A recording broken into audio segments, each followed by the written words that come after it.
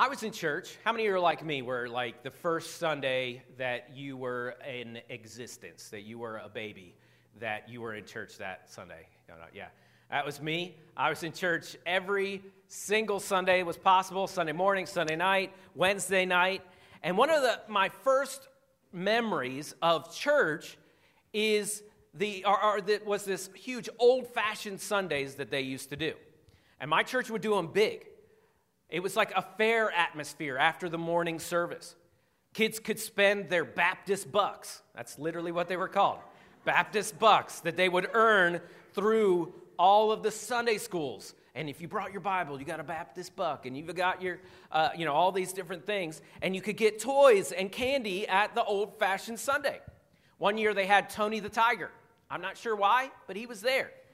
Every year, the men, this was awesome, and I wish I could do this again, where they would cook sweet corn over these hot coals. They spread out these hot coals, and I tried to walk over them a couple times, and it didn't work out. But the sweet corn, you would just eat it, and they would just be awesome. They gave out live bags of goldfish for some reason. That was something they just used to do, and I'm sure none of them made it through that night because nobody was prepared to take care of a fish, but his parents got that fish, and they had to figure out what to do with it. Our church also did something kind of crazy. They would build these whole Western sets. They had houses and a saloon, and they even had horses, and they would do these elaborate skits for the kids, and sometimes they even had real dynamite explosions. And the kids were just in awe. My dad was always the bad guy in a black hat, and they called him Dangerous Dan. And that's one of my earliest memories of church. And it's a good memory.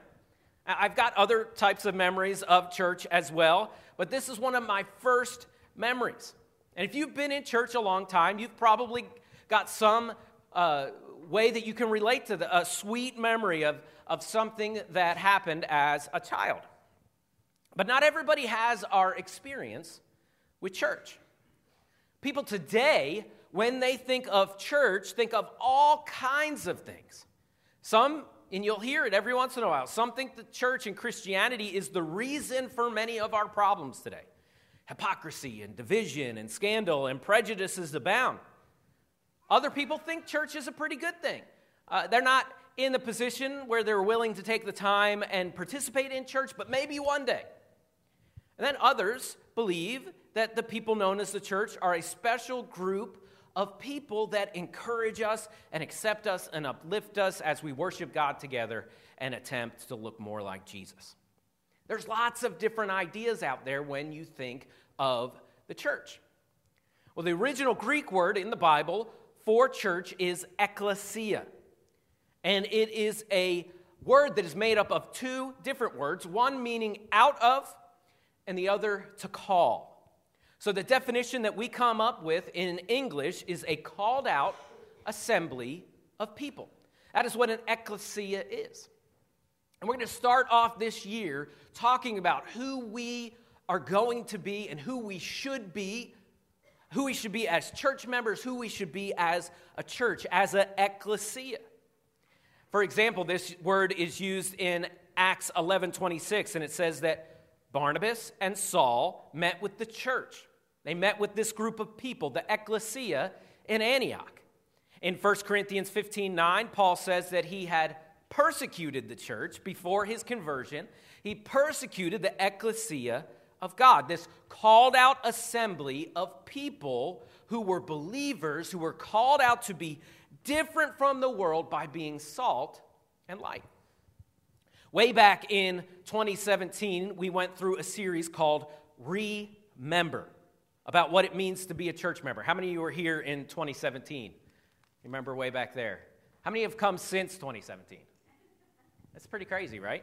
A lot of people, when you're a church that's this old, sometimes you can, forget that not everybody's been here for 175 years,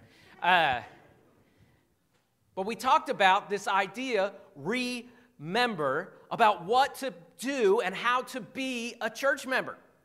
And many of the thoughts from that series were taken from a book called I Am a Church Member by Tom Rainier.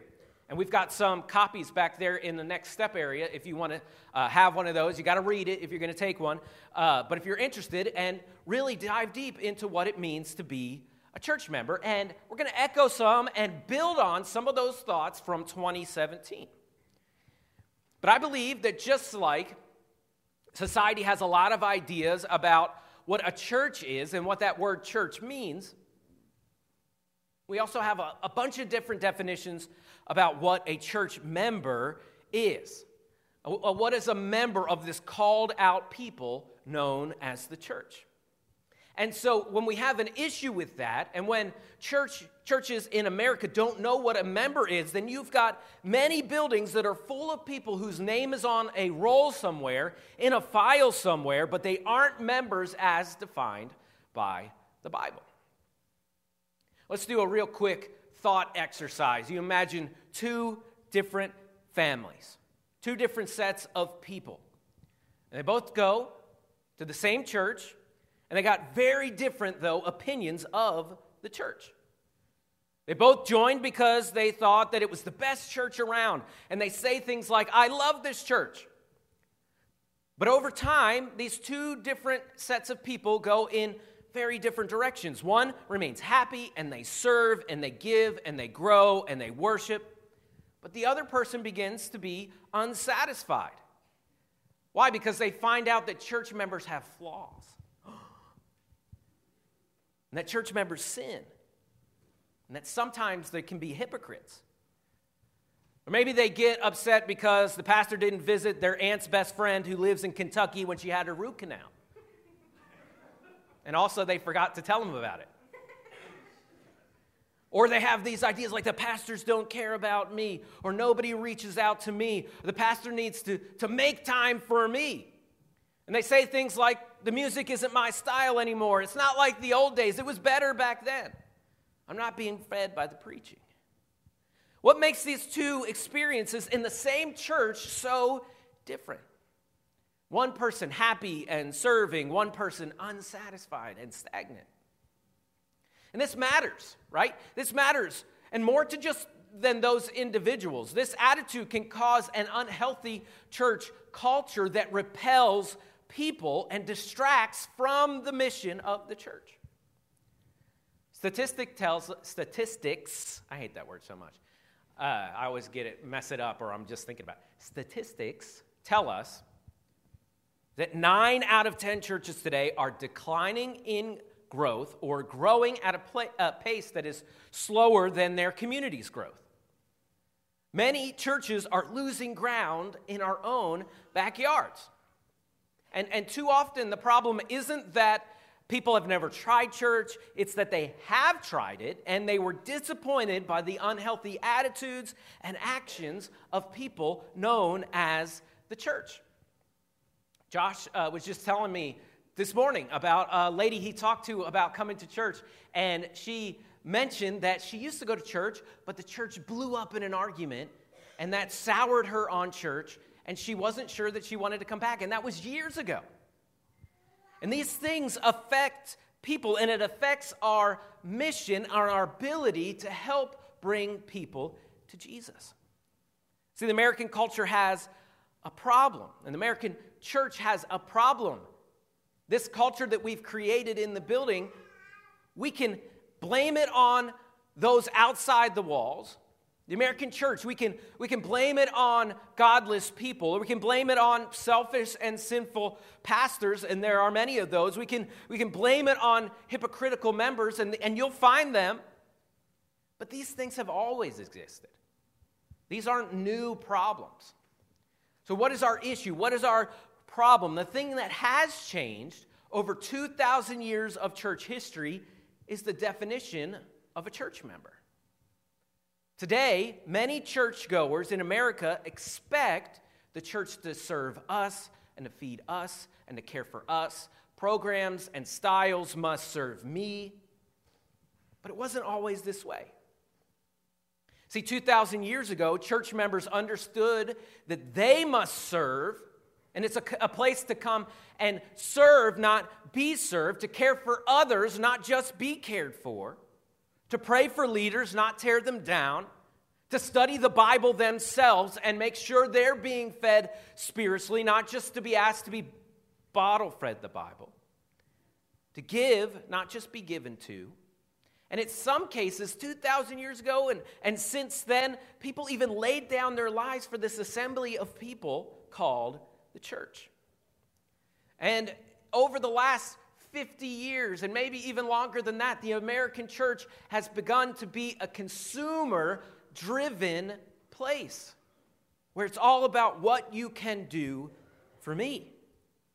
But here's what Paul told the church in Ephesus about the people of God that he was calling out to assemble in Ephesians 2:17. It says, "And he," that's talking about Jesus, "came and preached peace to you who were afar off, and peace to those who were near.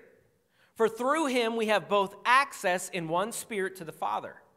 So then you are no longer strangers and aliens, but you are fellow citizens with the saints and members of the household of God, built on the foundation of the apostles and prophets, Christ Jesus himself being the cornerstone, in whom the whole structure, being joined together, grows into a holy temple in the Lord. In him you are also being built together into a dwelling place for God by the Spirit." This is telling us that Jesus is wanting and desiring to build this new thing for them called the Ekklesia. This new group of people to love God and to love each other and to love their community, preaching peace and pulling people that are far away from God close.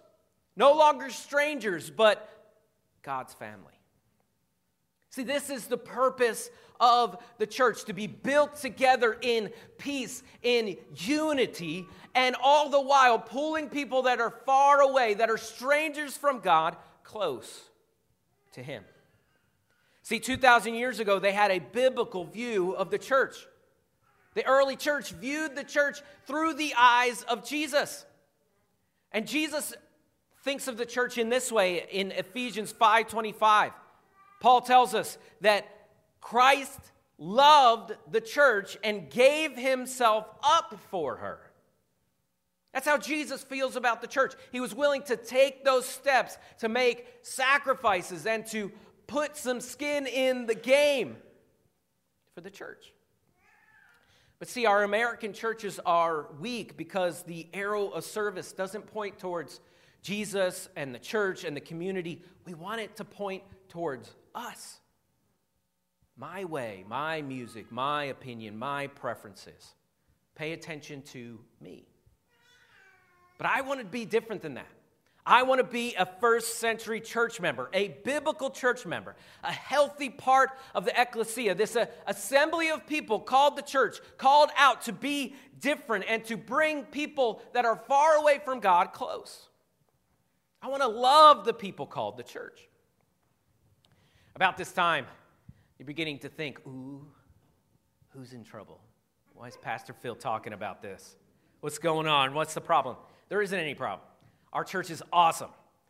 And that's why it's the perfect time to talk about it. Because we have to be careful. The flow of our priorities and our resources and our attention naturally bends inward. And the longer that we're here and the longer that we're together, the more that we become obsessed with ourselves, always thinking of ourselves first. And it's a constant creep that we have to keep at bay. We've got to refocus that our mission is not about just coddling and pleasing the people inside these walls. It's about bringing people that are far away from God close. We don't want to make church about us. We want to be like the early church, the church that turned the world upside down. Not just consumer Christians that always think about our way and ourselves.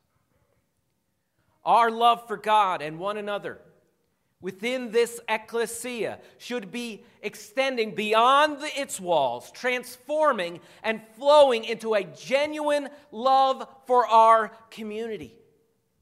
We exist as an outpost, as a beacon, as a lighthouse, pointing the light of God out into this dark world. We're not here to build a kingdom of self. We're here to worship God and to love the people in our community to Jesus.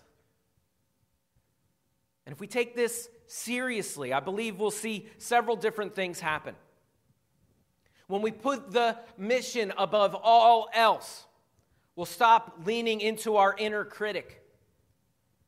I'm a great critic. I would love to just talk to you about all the things that I see wrong in the world, at the local restaurants, with movies. I'm a great critic. And it's a natural thing for us to do. But the Bible calls us to be in unity. And instead of focusing on all the little different things that we disagree on, we focus on the big things that we agree on. Instead of being a complainer, we seek instead to be a unifier. Each of us learning the joy of being last instead of first. I remember as a youth pastor, a common illustration for something like this I would talk about is not being the person that would run up to get the last piece of pizza in the pizza box, to try and grab it and eat it as quick as you can. But rather being someone that defers to others. Things don't have to be my way. I can defer my opinion for the sake of unity in matters of preference. And we're not talking about doctrine. We're not talking about things in God's word. We're talking about matters of opinion and preference. And this might surprise you, but there are some things that I would do differently if I had all my ways. Well, Pastor Phil, you're the pastor. Yeah, but I'm not the only leader. There are other leaders that decide that, hey, this is how we should do this is how we should do that. And it's okay, because I don't bear all that myself. I'm not the only leader. It's not about me. So I believe that if we put this mission on the forefront and we remember why we're here, that we'll stop leaning into our inner critic, and we'll also continue to see the church change into a healthier church with a greater impact on the world and community when we all are pulling in the same direction. We'll continue to focus our efforts on reaching the local community, not just draining our energy, appeasing and coddling Christians inside these walls. We'll seek to become a more vibrant and healthy and unified church body, continuing to see people saved and baptized and added to the church. Just like we had last year, we've seen many people drawn to Christ through this community of people. And we can't take our eyes off of it. It's easy. It's so easy. There's a country club in Columbus, Georgia.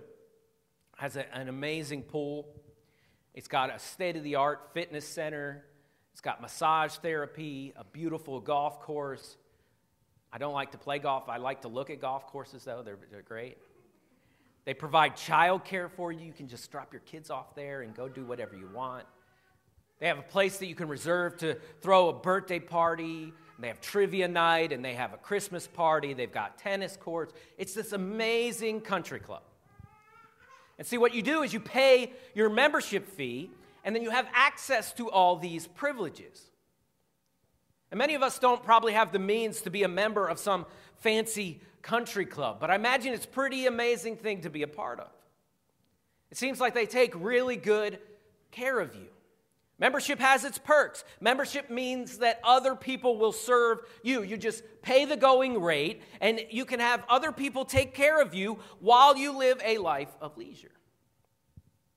And sadly, this is what many members in American churches believe about church membership too.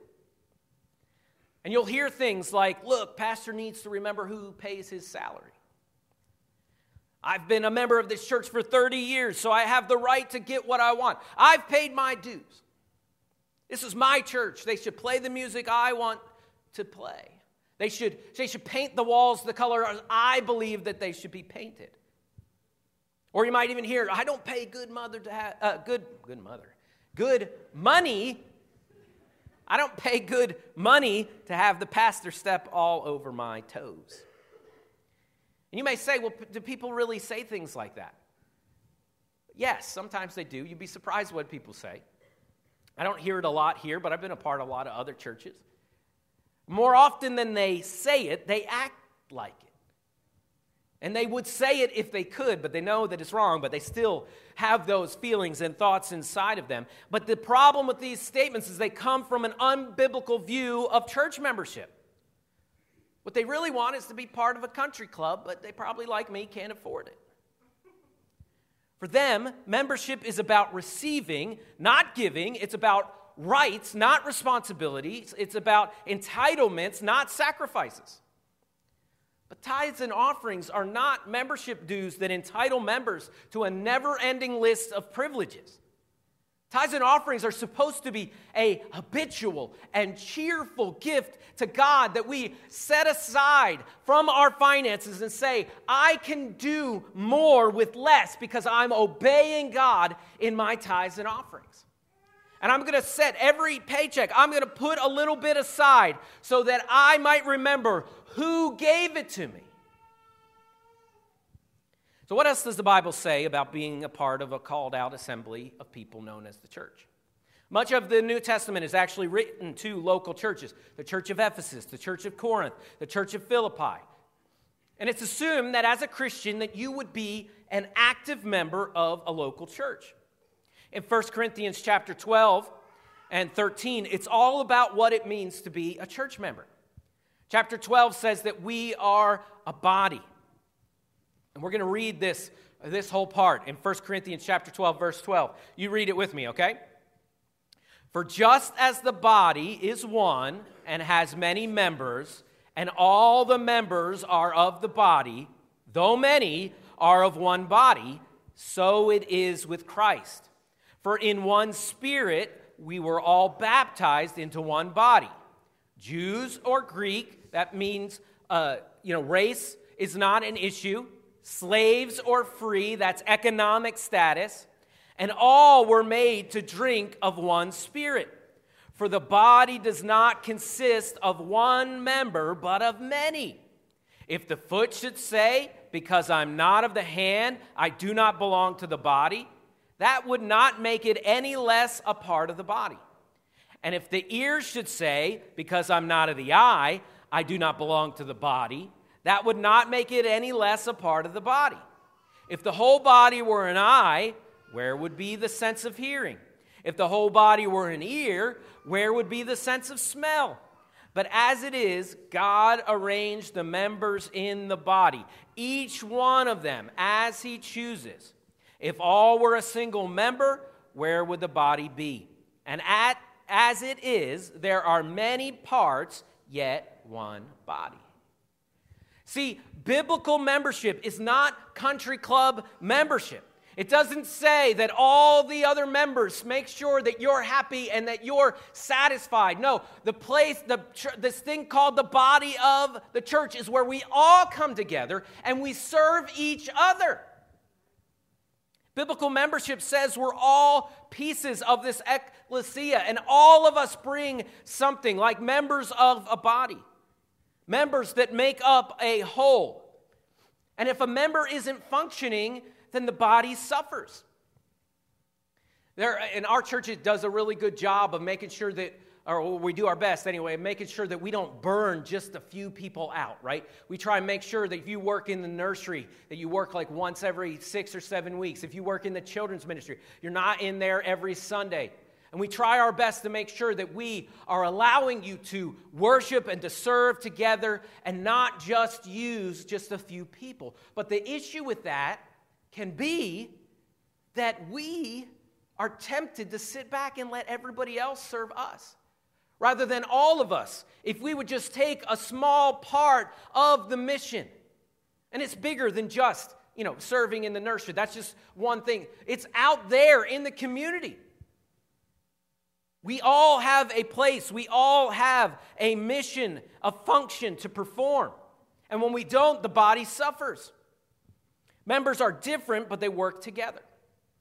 So right after this, it just talks about how we're all part of the body of Christ and how we're all part of the members of the Ekklesia. Just a few verses later in chapter 13, it establishes that love should be the central attitude and action of every member. Now, I'll read this. You don't have to read it with me. It says, if I speak in the tongues of men and of angels, but have not love, I'm a noisy gong or a clanging cymbal. And if I have prophetic powers and understand all mysteries and all knowledge, and if I have all faith so as to remove mountains, but I have not love, I am nothing. If I give away all I have, and if I deliver my body up to be burned, but I have not love, I gain nothing. Love is patient. Love is kind. Love does not envy or boast. It's not arrogant or rude. It does not insist on its own way. It's not irritable or resentful. It does not rejoice at wrongdoings, but rejoices with the truth. Love bears all things, believes all things, hopes all things, endures all things. Love never ends. As for prophecies, they will pass away. As for tongues, they will cease. As for knowledge, it will pass away. And verse 13 ends and says, now faith, hope, and love abide. These three, but the greatest of these is love. See, this is not mainly a chapter, a passage about a wedding. And that's most often when we hear these verses read, talking about romantic love. But that's not what it's talking about. Although these things should be involved in romantic love, this is talking in the context of a church. This is a letter written to a church right after it talks about how we're all part of the body and we all function. Members that are founded in love, everything we do motivated by our love for God, not the love of praise, not the love of prominence. Can you imagine churches across America full of church members that lived out 1 Corinthians 13 together in a body? Church members motivated by love to show patience and kindness. Not envying each other, not boastful, not conceited, not selfish, not easily provoked to anger, not keeping a record of wrongs where you know everything that someone's ever done for you or to you. Not insisting on having their own way, not rude or arrogant. Can you imagine if every member was like that? That would be a church that would change the world. It would be so different from what happens in society and what happens on the internet and what happens in workplaces. It would draw people to it if we would live out 1 Corinthians 13 together in the Ekklesia. People would take notice if we acted on those characteristics. We're also able to show the love of members that we don't like, the weird ones, right? The unlovable ones. We're to love the unlovable. Why? Because you aren't always lovable. We're to pray for our pastors even when we do things that we disagree with. We just serve even when others aren't serving. Church membership is found on unconditional love. The love of Christ. The love of God. The love of people. And a love for a community as we go. So how do we live out being a biblical member of an ecclesia? We give abundantly and serve without hesitation because the Bible tells us it's better to give than to receive. No strings attached. Even if the church decides to paint the lobby gray instead of tan. Giving of our time, our talents, and our treasures. A good church member is like a good body member. It functions. It has a purpose. It fulfills its purpose. The phrase inactive church member is an oxymoron. It doesn't have any meaning. Members are meant to perform functions just like members of your body. We're called to be active. You have a place to fulfill the mission. And it might not always be that you're a volunteer here at Clarksburg Baptist Church and you do this and you do that and you do this. It can be out in the community. And it can be joining alongside another ministry or another organization that's on the front lines of loving people. Pointing towards Christ is the reason why. Maybe that means, though, you do step into something here. Maybe you become a greeter. Or maybe you begin to work with the children on Sunday morning, or you volunteer to serve at the Clarksburg Mission, or you help to Friends Feeding Friends, or you come and serve alongside the people at Celebrate Recovery. But But it also means you live these things out all the time. Not just when the church schedules it. Not just on Sunday morning. There's nothing more amazing than when church members minister to our community on their own time, organizing themselves and joining efforts already going on in our community and just living out the gospel. Because our love for God and one another within this Ekklesia should extend beyond its walls, transforming and flowing into a genuine love for our community, bringing people far away from God close. We're not here to build a kingdom of self. We're here to worship God and to love the people in our community to Jesus. And God has a place for you, a purpose for you to live that out, people for you to help. Because Christ loves the people known as the local church.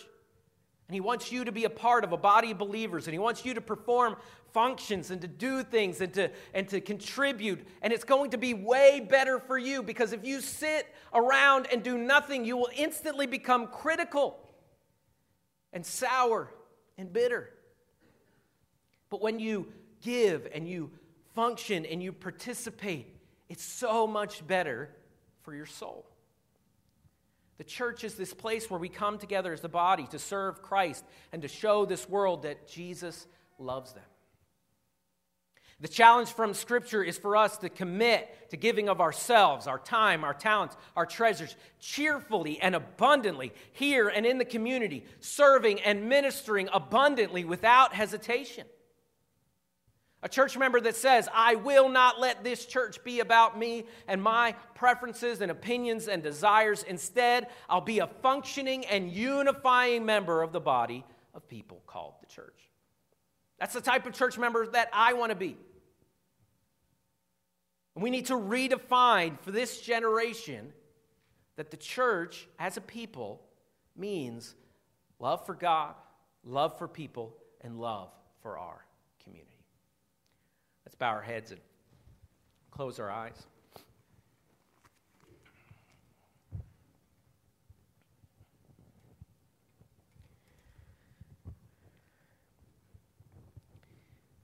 We can, as we sit and listen and to be challenged by words like this, which I've been challenged all week as I prepare for this message, how I can do better myself and be better and lead better in these directions of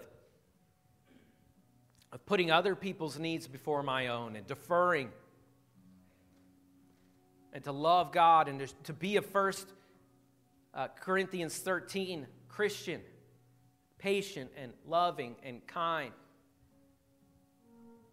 and to serve abundantly without hesitation, to say yes even when it inconveniences me some. Not because I'm out of guilt, not because I'm trying to show off, and maybe even saying no sometimes when it doesn't please God because I'm taking on too much or something like that. But this year, as this, the end of this year comes and we start a new one, it's a good time for us to reflect and to ask these questions. God, am I who you want me to be? In this series, we're going to be talking about all kinds of things. Fellowship and community. But first we had to nail down what a church member is. It's a member of the body that performs functions to the glory of God. It's not a consumer mentality. It's a place to give. Because we believe that it's better to give than receive. Because our God is a cheerful giver. Let's take a moment and just ask God to shine in our hearts anywhere where we might need to make adjustments, to change, to repent. Maybe it has nothing to do with what we talked about today. Maybe some sin is rooted in your life. Maybe there's some hurt and some pain, some loss. Let's take just a few minutes and in some silence and pray.